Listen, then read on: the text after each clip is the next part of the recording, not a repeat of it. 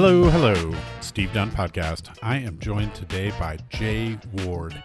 Jay is a poet and spoken word artist. He is the 2019 Individual World Poetry Slam champion, and he's currently serving as the Poet Laureate of the city of Charlotte. Jay is part of a thriving spoken word community in Charlotte. He is one of the co-hosts of the Poet Up podcast. He's an author of multiple books, and he's super fun to talk to about all kinds of things. I'm so happy to have gotten to know Jay, and I'm so pleased to welcome him today on the Steve Dunn Podcast.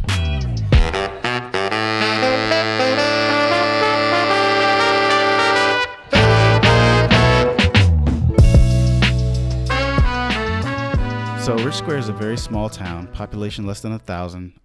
It's a lot of farmland. In the county, it is the county seat and it's the biggest town in the county, but a lot of that is farmland. So growing up there, I described it as growing up in the chemtrails of segregation. So when I grew up, it wasn't segregated, but you could see the effect of segregation because all of the white folk lived in one part of the town and all the black folk kind of lived in the other part of the town. But there's only one school because it wasn't big enough for, more than a school. But there were separate churches. It was very much a simple way of life. I didn't grow up with city water or access to cable because I was too far out. I was rural. I didn't grow up riding bikes around anywhere except my driveway because all my friends lived further into town and I wasn't going to drive that far. So if you walked, you were walking past dogs barking. You were walking, right past people's yards with no sidewalk. I spent a lot of time playing in the woods, in the forest behind the house. I would walk 1 or 2 miles back in the woods every day. And the only thing we ever worried about was getting ticks. I would just have to check for ticks afterwards. You playing by yourself, or do you have any siblings? I have one older brother. He's 5 years older. So when we were younger, we did a lot together. But once he got close to preteen years, I was an afterthought. Yeah. And we had neighbors that were close to my age and close to his age. So sometimes we would play with them. But in general, on a summer day, I would just go out, play in the yard, or walk back into the woods and just see what was there. You're by yourself. You're a kid. You're not carrying around a bunch of technology. No. You don't have a whole lot even coming to your house. No. I imagine it gave you a real opportunity to explore your imagination and to use your mind in play. So that's exactly how I look at it now. How I looked at it then as a child, I was like, man, this is oppressive. I don't have all the stuff that other people have. And I can't, I just have to go outside. But imagination all day, and I bought a lot of comic books. I read a lot of comic books. What were your earliest favorites? Spider-Man, Iron Man, West Coast Avengers. You still have him? I do. But they're in horrible shape. Oh, yeah. Well, because you read them. Because I read them. Yeah. Every Saturday, we went to the video store, which, they don't have anymore. But we would pick up 3 or 4 videos every Saturday and watch movies. And the other thing we would do on Saturdays is go to the library. And I would, especially during the summer, I would probably get 10 books every week. Yeah. Because I would burn through those books like pretty quick. So, but that allowed my mind to be more active. It allowed me to, even though I wasn't visiting anywhere. It was very rare that I left the town, but in my mind, I was visiting a lot of places and I was getting access to a lot of different culture that way. So when we moved from New York, my brother was 5 years older than me and we were living upstate, and our next door neighbor was a huge Kiss fan. My brother would go over to their house and listen to Kiss all the time. So when we moved down, I was only 5 years old. I'm talking to my friends at school in kindergarten and first grade. I'm talking about Kiss, and they're like, "What are you talking about?" So then I started exchanging music with them. I start listening to them. At this time, my brother starts also listening to hip hop. His friends in New York, because this is how it worked back then, his friends in New York were sending him the latest songs, right? Because they weren't on the radio where we were. Yeah, tapes, like cassette tapes. Yeah, sending him the tapes of the latest songs. So I'm hearing that, and at the same time, if everybody's listening to VH1 and MTV, and now all of a sudden it's not just pop and rock, but it's also hip hop and it's also country and it's also all these other things.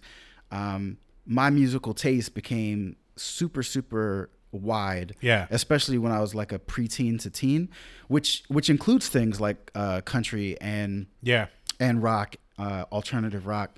It includes a lot of things. I will say I never really went back to Kiss. Like heavy metal, I never really got back into. But everything else, I'm just a fan of most genres. You know, I am too. And what broadened my horizon in that way was working at a record store. Because when I was in high school, I worked at a Camelot Music here in Charlotte, down on 51.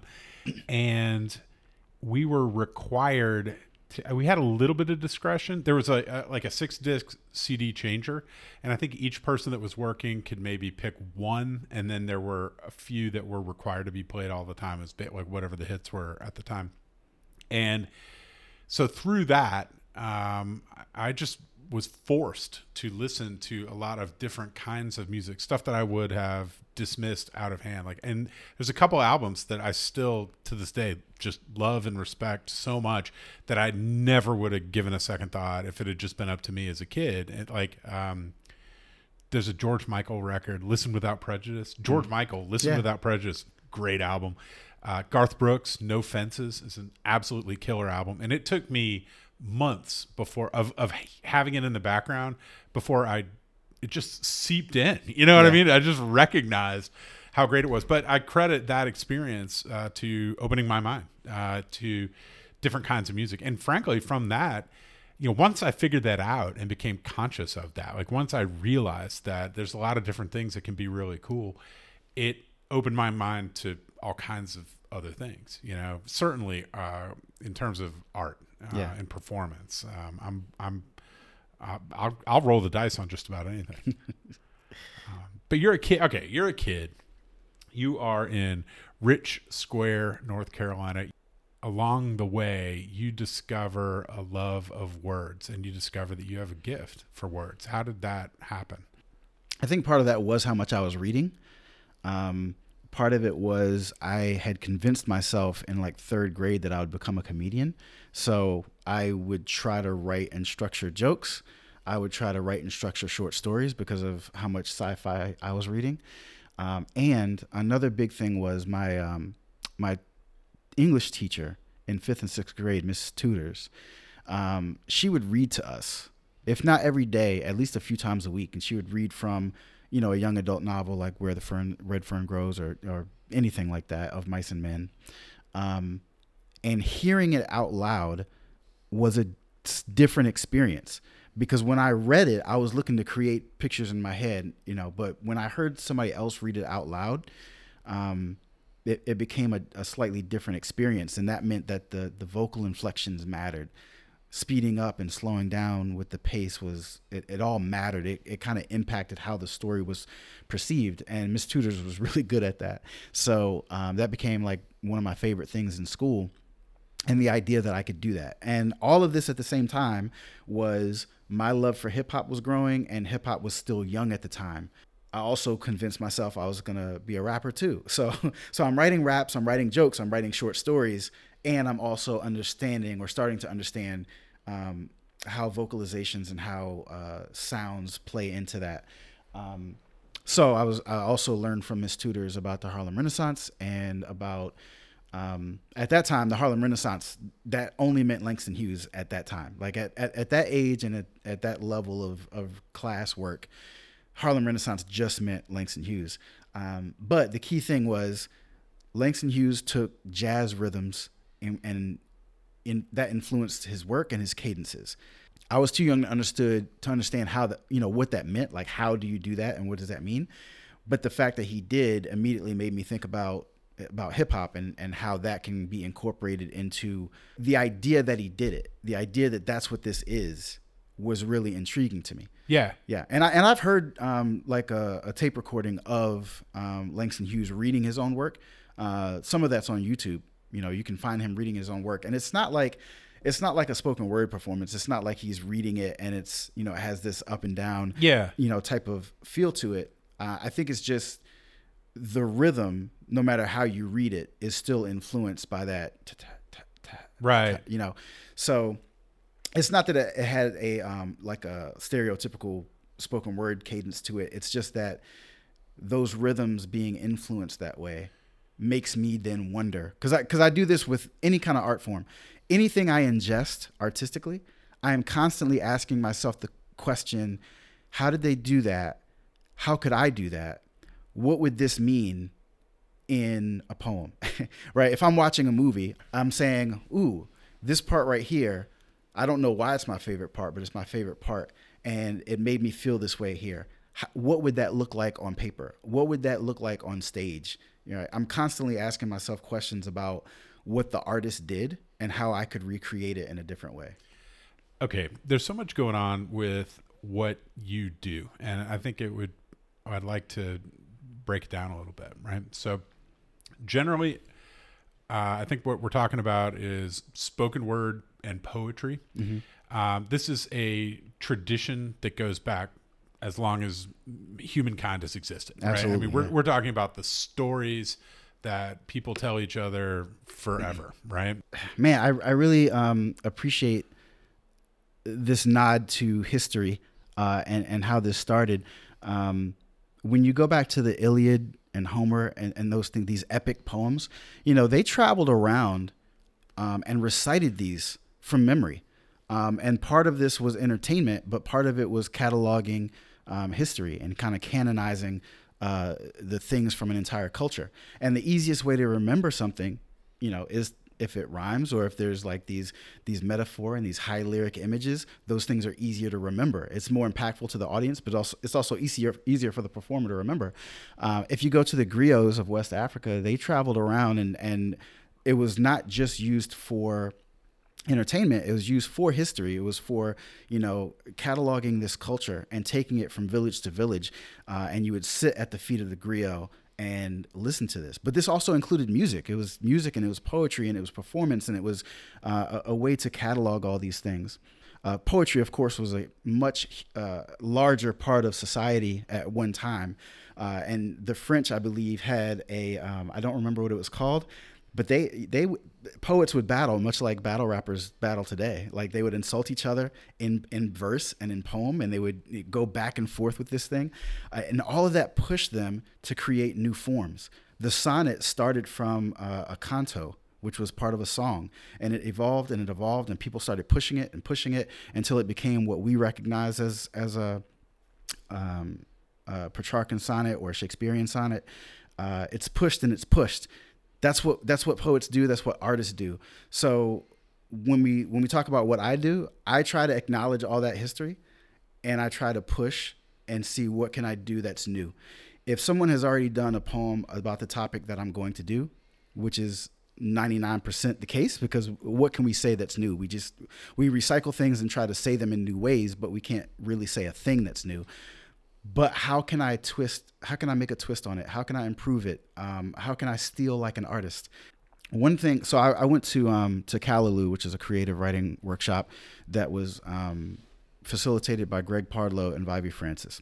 And I was in a workshop with Greg Pardlow, and at the beginning of the workshop, he's talking to everybody in our cohort, and he says, how are you going to add to the great conversation?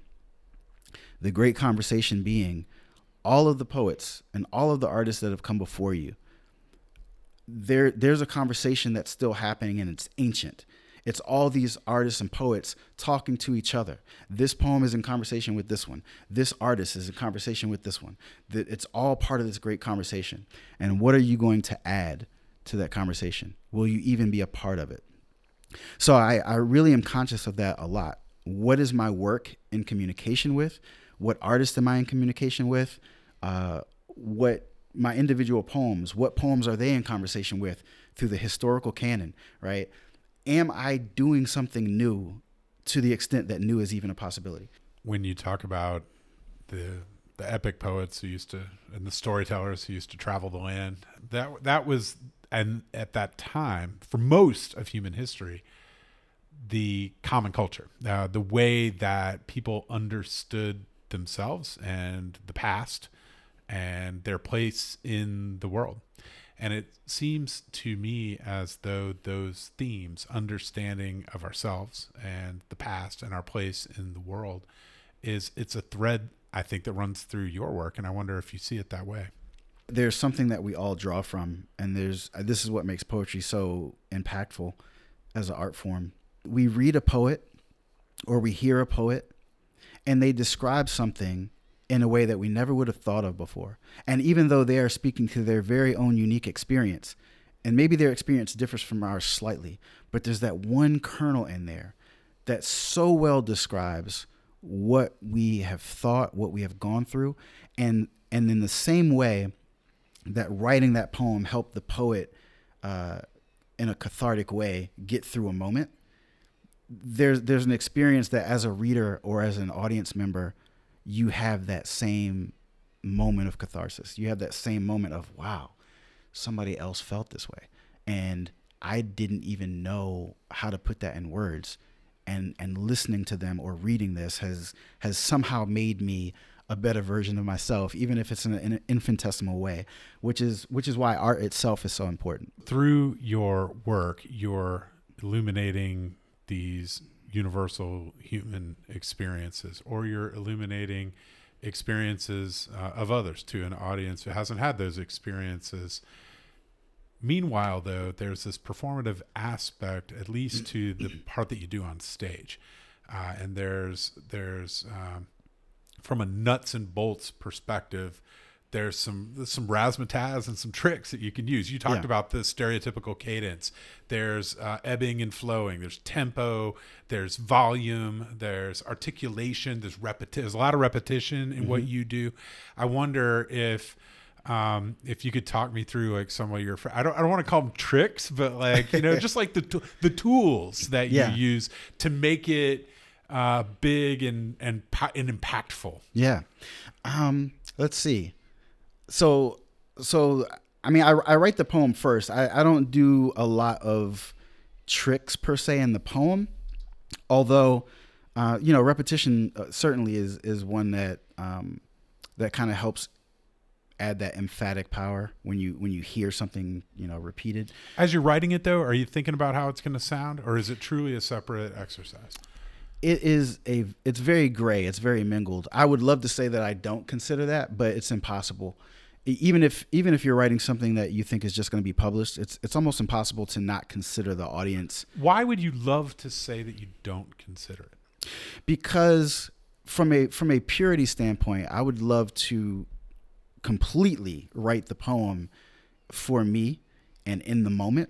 Especially if you're writing something personal, you're always gonna couch your words a little bit, and you're gonna try to make yourself out to be a little bit better. Yeah. And so you have to push those ideas out and give the raw, even if the raw means that you're not painting yourself in the best light. Well, all right. So there's a lot going on here. But part of it is being authentic and telling the truth. If you're thinking too much about the audience, whether that audience is a reader or whether that audience is literally somebody watching you, if you consider that too much, then it's going to make you either rely on the tricks to try to get them to like you, as opposed to getting the work to move them, or it's going to make you not write the thing that's hard to write.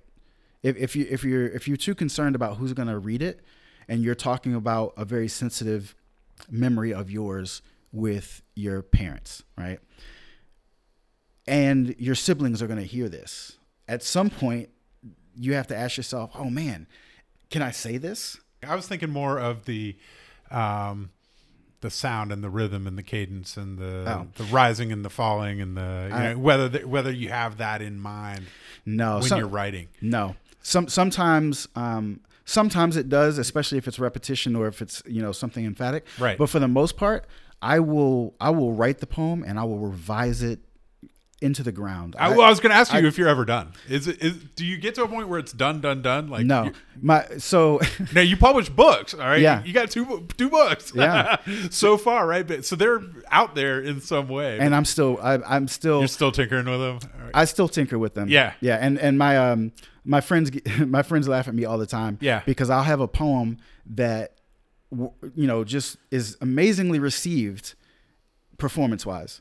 And 3 months later, they hear it and they're like, "What? Why did you change that?" Right. Because I found a better way. Yeah. And if I find a better way, I'm gonna change it. Yeah. Yeah. Yeah. All right. This seems like a good moment to do a poem. Do you want to do the gentrification one? Sure. All right.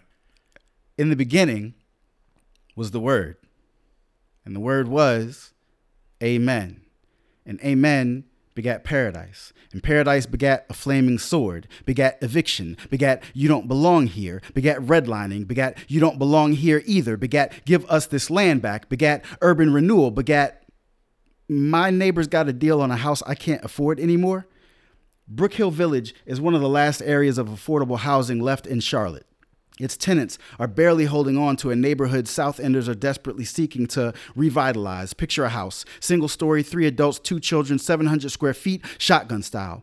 Shotgun style means if you open the front door and the back door, a bullet would go right through the house without touching anything. Except here, the bullet is a minimum wage paycheck. The bullet says to the shotgun, they laid off and I'm already fired. The shotgun says to the banker, yeah, that's the money shot. The banker says to the investor, don't fail me now, I got rent, baby. The investor says to city council, don't fail me now, I got rent, baby. The baby says, why, I'm a baby. But here's the point.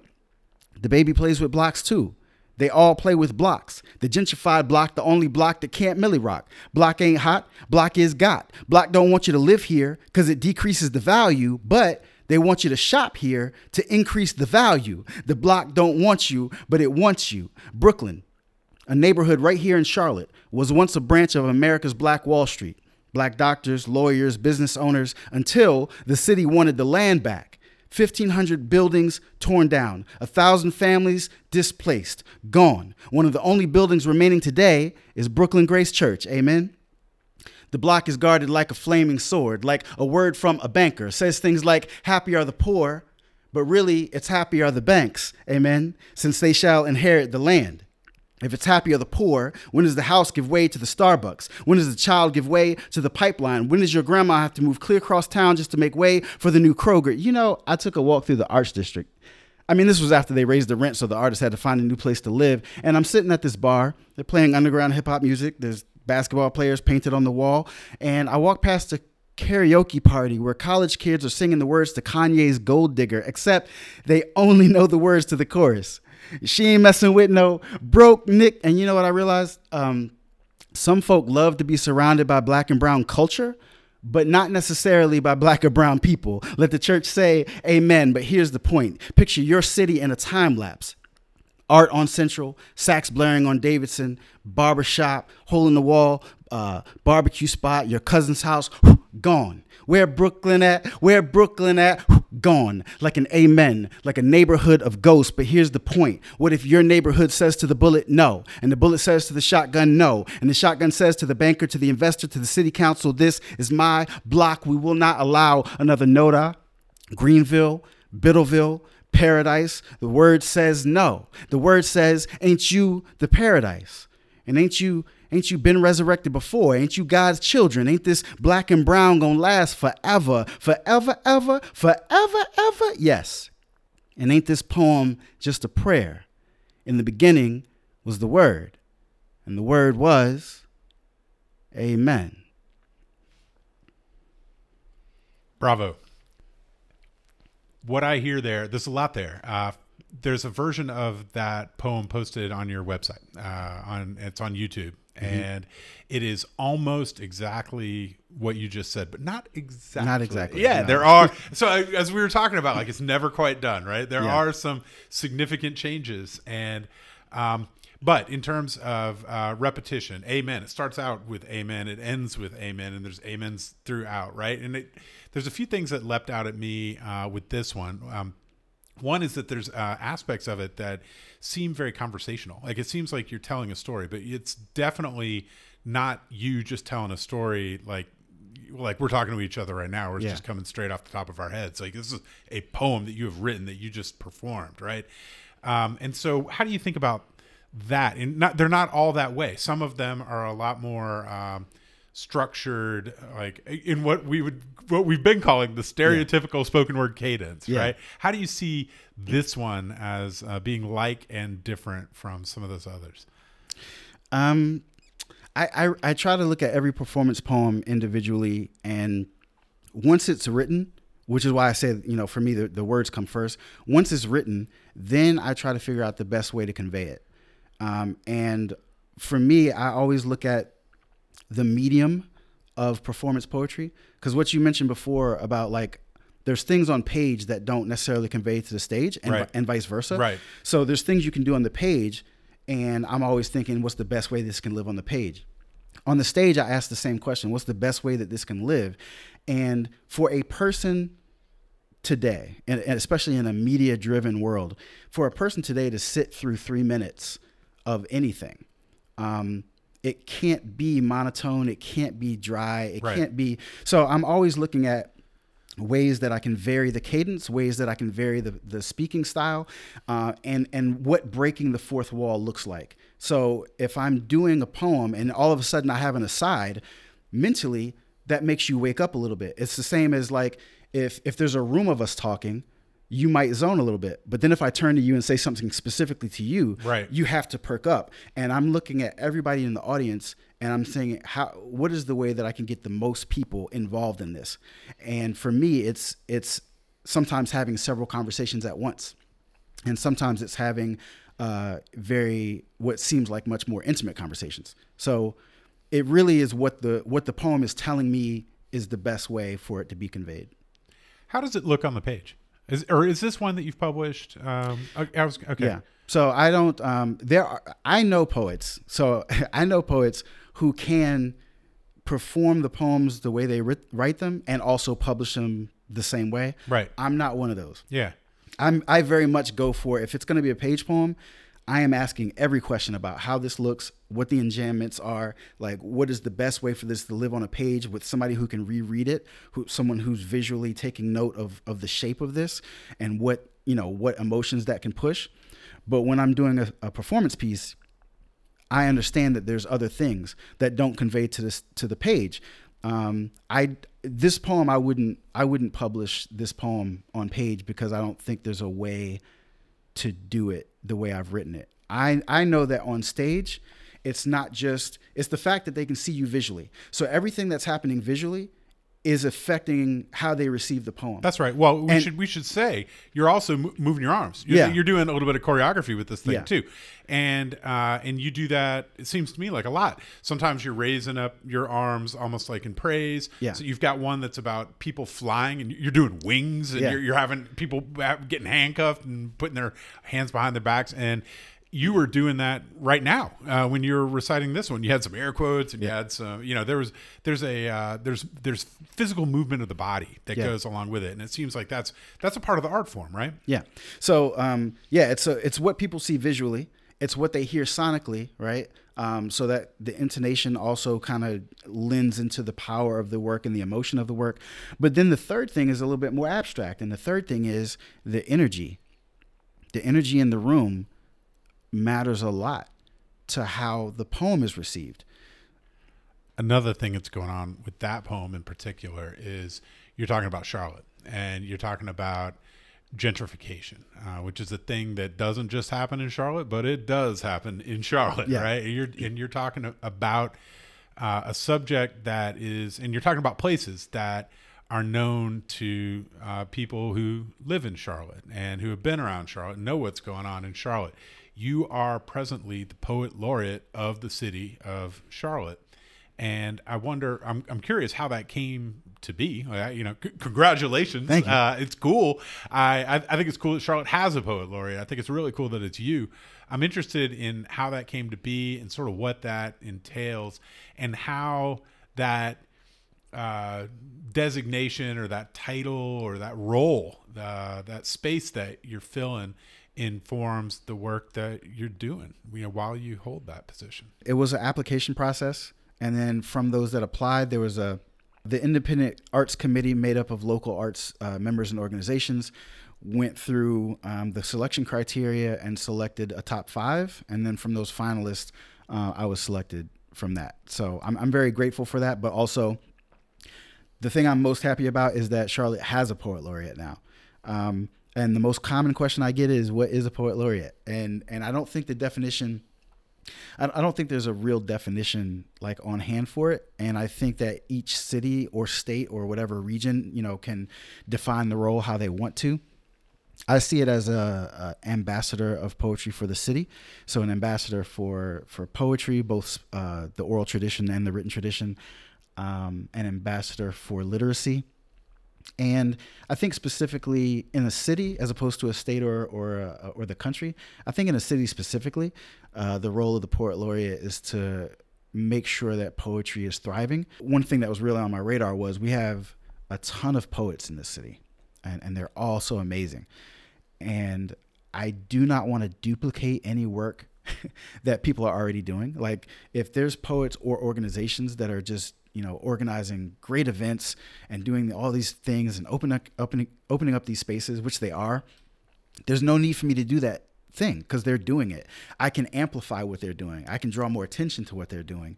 Maybe I can even connect them with funders so that they can do it on a bigger level. All of that frees me up to do things that aren't being done. Right. I can look for things that aren't being done and try to build those things up.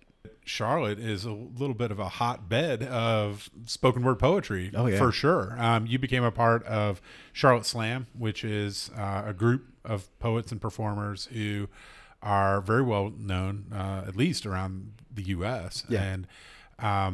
And there are, in this form of art, some of the best people that there are right here in Charlotte, North Carolina. Yeah. How did you get linked up with those folks, and how do you all support each other in doing what you do?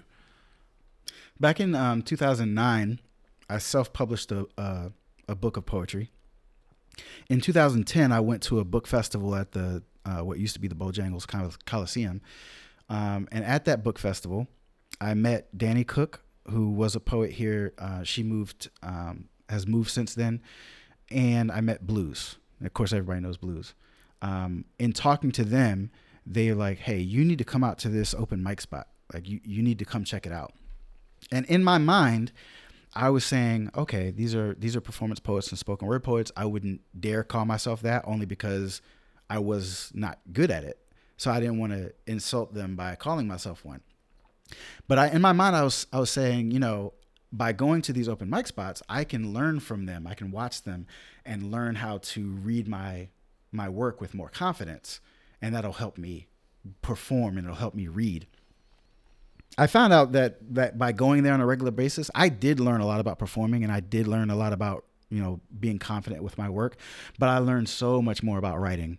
There's an interesting aspect of competition that goes with it as well. Mm-hmm. There's, unlike some other forms of art, there's a competitive aspect baked into poetry slams. And in a way, it's sort of how you make your mark. If you go to Wikipedia, you can find your name and you can find Charlotte Slam. You know what I mean? Well, yeah. But it's there, and that's how you know. And when you get introduced, I'm less interested in the accolades and the honors associated with that than I am in the fire of the spark of creativity that competition can create. So 2 answers to that question. And the first one is, I think I've always been in competition with myself. I think I always am and probably always will be.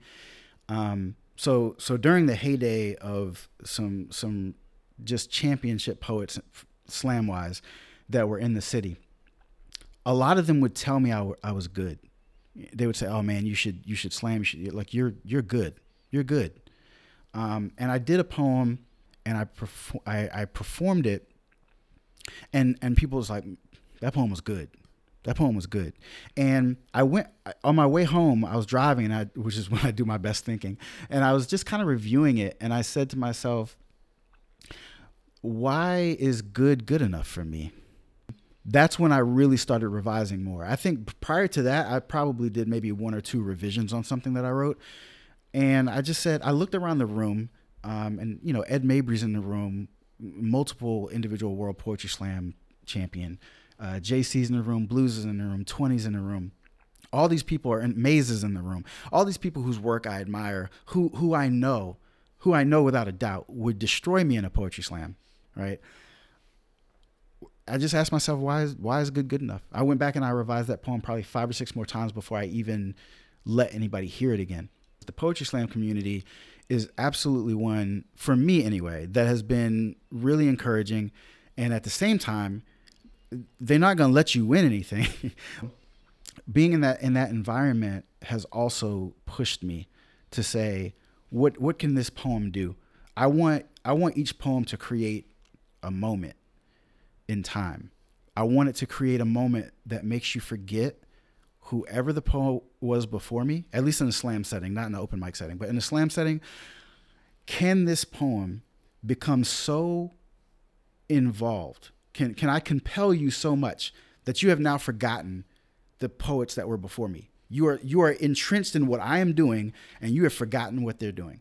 And you've forgotten the fact that somebody's coming after me. You are just in this moment. You've got 2 books. Yes. I got a microchat book through Bull City Press. Is that Sing Me a Lesser Wound? That's Sing Me a Lesser Wound. And that's out. That's out. You got one coming. I got one coming. Called Composition. Yes. That's a full-length book that was supposed to drop this fall, but it's been pushed back to February 3rd. Are you still revising? Is that what's happening? No. Although I will say I spent 6 months revising that work before I let them, like they agreed to publish it. Right. And I said, give me 6 months to revise it. And then I gave it to them. Then I went and did a manuscript coaching class with Tyemba Jess. And then I contacted the publisher and I said, I need another 6 months. I'm gonna rework this again. And then after I reworked it, it's a lot of visual work. Okay. It's a lot of graphics and photos and visual work because I wanted to create something that lived on the page the way I try to make things live on the stage. And it was a little bit complicated for the publisher to fulfill it. So I'm really grateful. The publisher is Button Poetry, and I'm very grateful because I'm taking a lot of risks in this book. And I'm very grateful that they never pushed back. They never said no.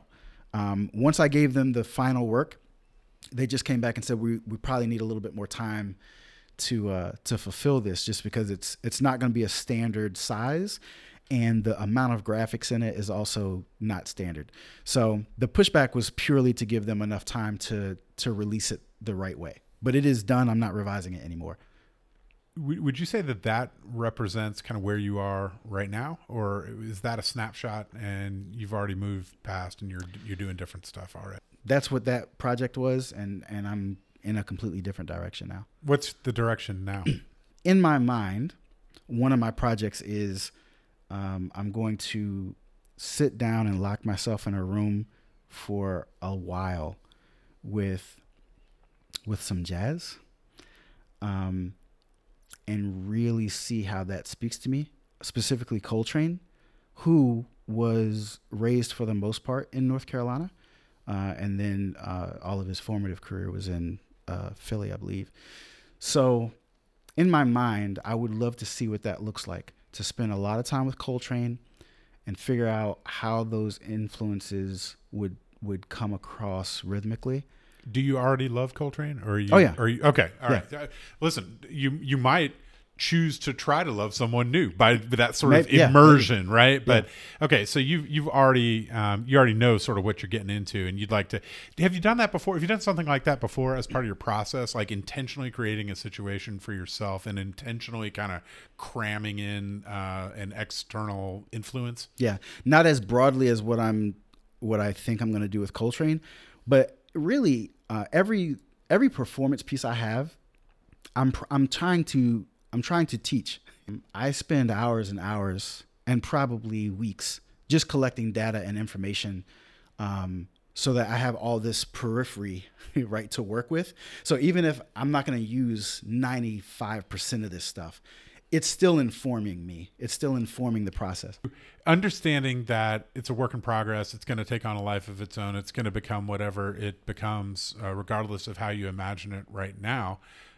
Do you have a sense of how you want to speak in this Coltrane immersion? Like, are there thematic elements or subject matters that you want to sort of cover? Or are you just going to go into this and just, or is it more of like a rhythmic thing? Are you thinking about a personal experience, or have you even gotten to that point? Or are you just going to go in there like a jazz musician and improvise the thing and just let it go wherever it's going to go? Yeah, definitely improvise. I don't have a solid idea. Like in my mind, I thought maybe I would write from the standpoint of Coltrane. Maybe I would do enough research to write about his life. But I think what's going to happen is, because back when I did used to write rap songs and record rap songs and all that, I would just listen to the instrumental for like an hour. And at some point I would get, there'd be a tone that would come to me. There'd be an idea, there'd be words that came to me. And then I would start writing the song. And in my mind, I think that's what's going to happen here. I think I'm just going to lock myself in a room with Coltrane and see what comes out, you know? You ever going to do any more rapping?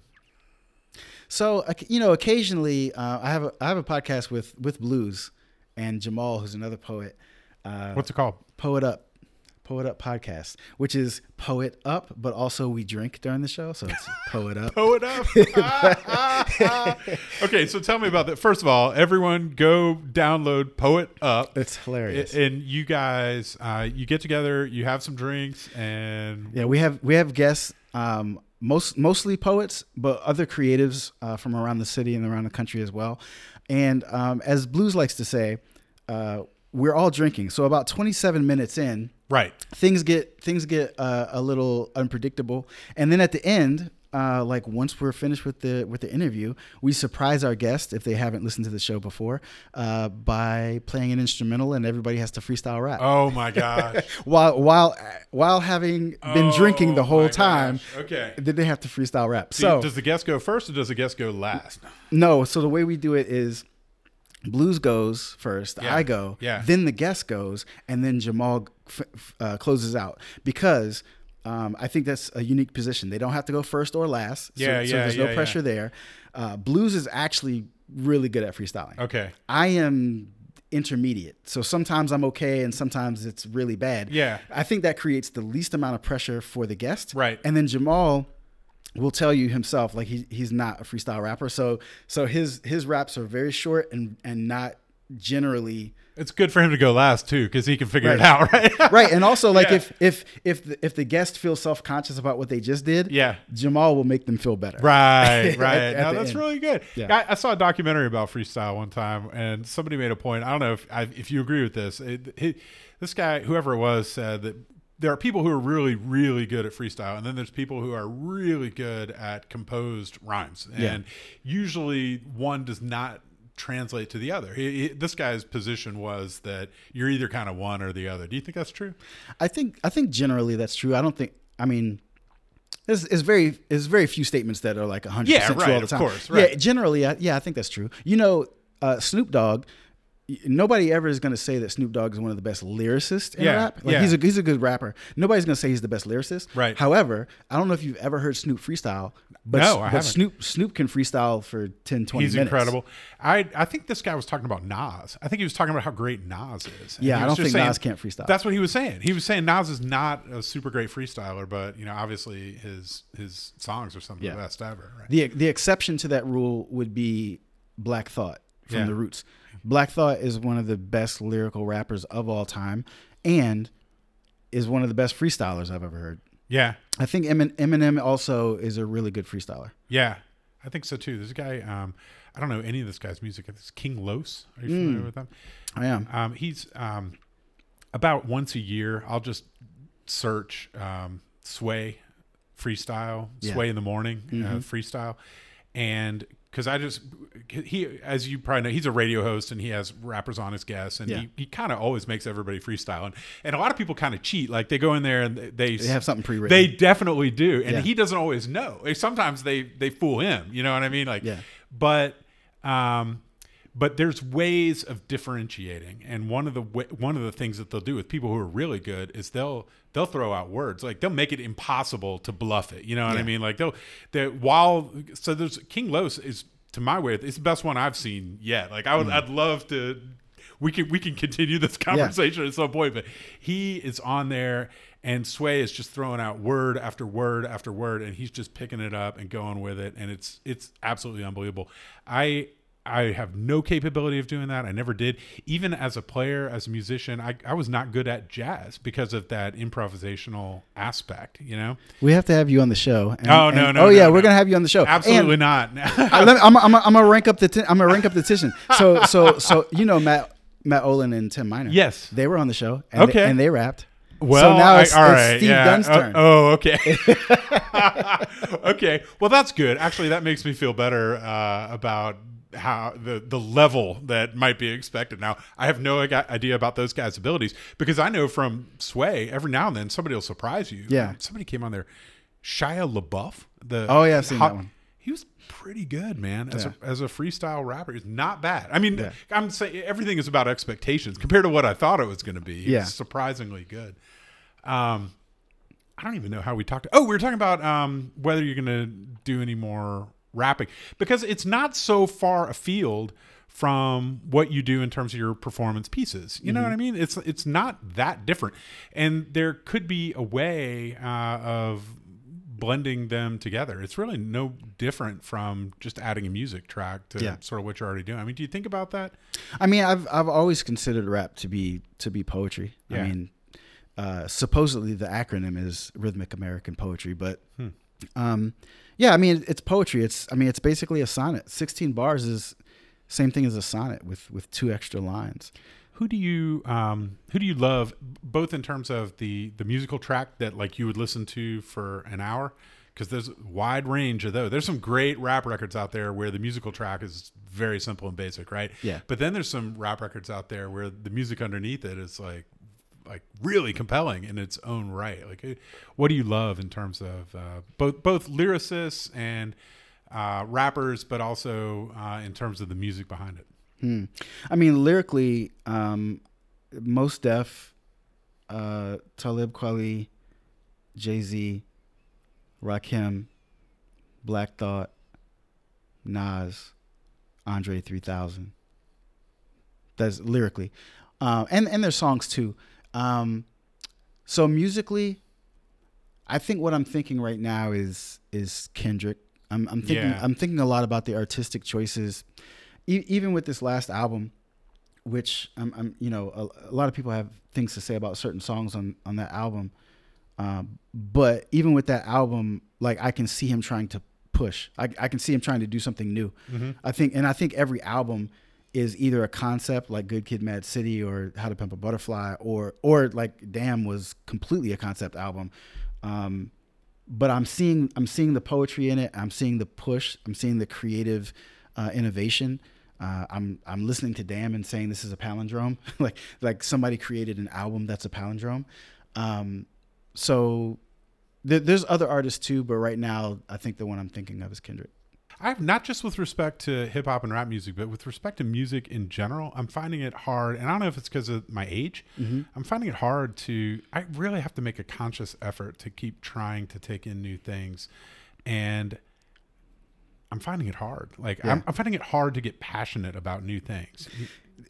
So I don't know if this is true of you or anybody else, but when I was a kid, I always wondered what was the age or what was the moment, what's the cutoff? Because I would listen to my dad, and my dad would be like, I can't listen to today's music. I never want to be. I don't want to be that guy. You know what I mean? Right. I'm trying hard not to be that guy, but at the same time, and I keep trying, but I know what they mean because I'm making a conscious effort and I'm still finding it hard. Yeah, and that's what I mean too. I think even as recently as a few years ago, I was pretty involved in trying to make sure to keep up with the new music, and this is what I like and this is what I don't like.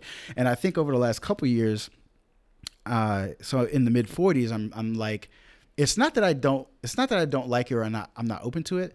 I just don't have much interest in listening to the radio anymore. Yeah. And if you don't listen to the radio, then you have to purposely seek it out on the internet. And I'm not going to do that more than likely. So now my media exchange is limited to what's on a movie soundtrack or what's on what's showing up on TV. So my exposure to what's new is a lot less. And I'm starting to think that maybe that's the point that I was wondering about when I was a kid. Like, when would be the point that I'm not interested in the new stuff anymore?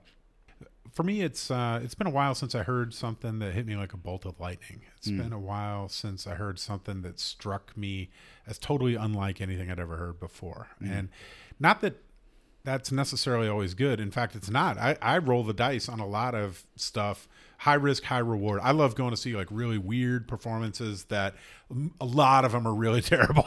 Yeah. You know, or when I say terrible, not that they're poorly done, they just don't resonate with me. You know, Yeah.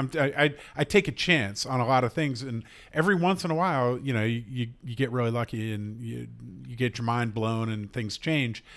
So whenever I go on long trips, you know, I'm blasting music, I'm singing along to it, and I'm, you know, taking these trips down memory lane. And I remember listening to like Jodeci and Joe and some of these like Guy, you know, these R&B groups. And I remember very clearly that my dad was like, my dad would be like, this is not music, and their lyrics don't make any sense. And in my day, the lyrics were so much better. And as a teenager, I was just like, you're hating, you're hating on this.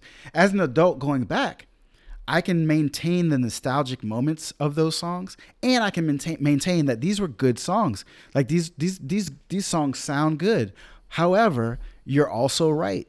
The lyrics were not good. I was listening to the Jodeci album, and I was like, I love this album, but when I actually listened to the lyrics, these lyrics aren't that good.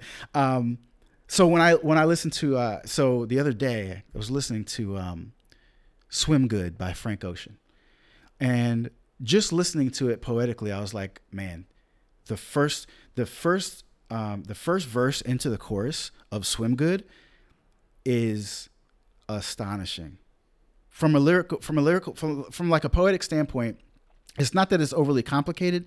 It's just that the imagery that's created going into the chorus, and then how the music interplays with that and kind of manipulates your emotions. It's so good.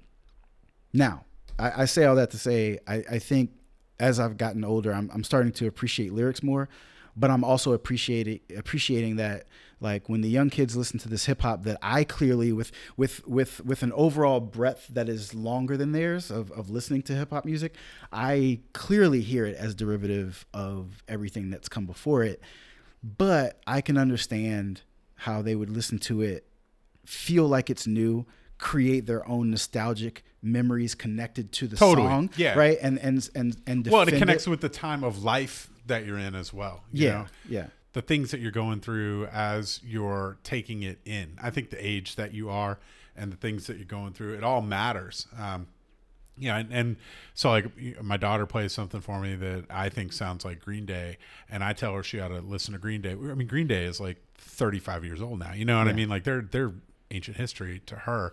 Even if the music is very similar, what's going on now needs to be going on now. You know? Yeah. It's interesting that you mentioned Frank Ocean, because that is an artist who comes up a lot in as one of the favorites of like people who are into a lot of different kind of stuff. You know what I mean? I see fans of widely disparate types of music all really like Frank Ocean a lot, you know? So I'm going to check out the one that you mentioned and check him out more generally.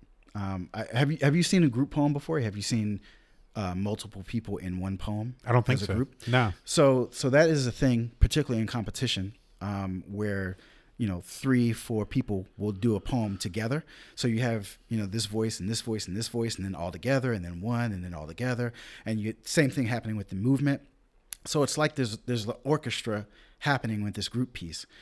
Probably about 4 years ago, I started writing my poems as if they were group pieces, meaning I started writing my poems with multiple voices. Even though I'm going to be doing the voices, I felt like that added some texture. It added some diversity to the sonic nature of the poem, which again, I think, compels people more. At least for me. Not all poets do it, and not all poets need to do it. But for me, I'm kind of looking at, orchestrating these different voices and these different things so that the poem has texture. Well, what it can also do is open up the opportunity for you to explore perspectives and points of view that are not your own, to tell the different kinds of truths, really, to separate yourself from your own identity and your own life experience in a way. You do a lot of teaching work. You teach through your own creative work, but you also work with young people, developing their own voices. Brave New Voices is a festival and competition that is international, that's held in a different place each year and hosted by Youth Speaks, organization out of San Francisco. I think they're based out of, and it's five students aged 13 to 19. They may or may not know each other beforehand, but once that team is formed, we work with them several hours a day, 3 to 4 times a week, on getting their writing as good as it can be, and then getting their performances as good as it can be. Also working on like the best way to tell their story without hurting themselves. These youth, not just in Charlotte, but around the country, these youth have incredible stories to tell. And part of it is the talent. Like part of it is they just have a unique talent at an early age to be able to convey these things. And the other part of it is some of them have some really tragic stories to talk about. It can be very cathartic and helpful to talk about them, but we never ever want them to feel like they have to do that to get a score or to get some kind of accolade. So sometimes it's working with them to tell a story that they need to tell, knowing that we're not going to let them put it on the stage unless they really want to. If we feel like it, and we've had situations where they're willing to, but in our estimation, it's hurting them more than it's helping them, and we just say, don't do that poem. It's not worth the accolades. It's not worth the high score if it hurts you to do the poem. Writing poetry should be cathartic. How is that for you as an artist, as a writer? How do you confront the subjects where it's unclear as you're starting whether it's going to help you or hurt you? I haven't, I'm probably privileged in that way that I haven't had anything that I've written hurt me in a negative way. I think the most cathartic thing I've ever written was about my dad's passing and like my own feelings of guilt. Because you weren't there? Because I wasn't there. Yeah. This is also on your website. That's on the website. Yep. Yep. So that particular poem, I think it hurt a little bit to write it and it hurt to perform it, but not in a negative way, not in a way that I felt like I was going to spiral or I wasn't going to come back. It felt really freeing. It helped. Yeah. It helped me to get it off my chest. Yeah. It helped me that people afterwards were like, I felt the same way. Like, forgive yourself. The same thing happened to me. I'm so glad to hear you say that. But it, I stopped performing that poem also. Like I after that recording, I don't think I did that poem again for 2 years. You want to do another one? Sure. I'll read one. Homecoming, Rich Square, North Carolina. 1. Northern black folk drive through my hometown and stop along the road to pick cotton, a drifted piece, something the machine skipped over, feel the need to connect, honor ancestors by picking straight from the claw of the plant's mouth, seed and all. How thorny it feels, how it calls out blood like the Big Dipper sang a whole bloodline toward a lesser wound. How can anyone do this all day? I worked that field as a kid, only once. Burlap skin like thirsty hands during an annual event for families in need of extra income. Come, the cotton gin called. Mighty fine job, sang Jackson Street from its own crescent mouth. How callous these hands and strong this back, I dreamed. Tan this skin, eager this frame, a man, a bag of white gold taller than my dusty afro earned $8.58. A check that arrived 2 weeks later. Hell no, I never went back. 2. My mother-in-law had never seen a cotton field up close. This visit, she threw open the door before I even got to a good stop, went elbow deep and picked one tuft, clean and good. Nervous, the landowner might see her working his soil and pick up a shotgun. Noticed the blood on her fingers, rubbed them pink, and was quiet the rest of the way home. Do you think about what the future holds in terms of your creativity, and do you wonder or have a notion of what you may explore creatively as you get older? No, I'm just trying to kind of let life happen and figure out what that moves, because the older I get might make me re-examine childhood memories more. So I might be writing about those things, or as I start to, encounter different difficulties and different things as an older person, maybe that might make me write about those things. I'm not sure. Or Coltrane might reign the rest of my life, and I might just be writing jazz rhythms for the next 20 years. Coltrane's going to do something, right? Yeah, when are you going to do it? When are you locking yourself in the room? I'm not sure. I was going to do it last year. I applied for a residency, and my idea was I was going to use that residency and just put a record player in the room, because the residency came with a room, and just play and just write on the walls and just come up with the stuff. And I didn't get accepted to that residency, and I didn't hold myself accountable afterwards to do it. So the earliest it would be is next year. This year's pretty busy, and it might not even be next year, just because the plans that I have for the laureateship and the things that I'm already doing now, I'm really, really more focused on uplifting other people than to focusing on my own work. So I doubt very seriously it'll be this year. It might be next year, and then for sure, if it's not 2023, it'd be 2024. Do you have a concept in mind of how long it's going to take? Like, you can do this for a week? You can do this for 3 months, or have you even gotten to that point? No, however long it takes. And, yeah. In my mind, the original project was going to be one long poem, but broken up so that it could be read as individual poems, but also written so that it could just continue on and it could just be one longer poem. Well, Jay Ward, I have very much enjoyed this conversation, and I can't thank you enough for coming and being with me on the Steve Dunn podcast. Thanks so much for having me.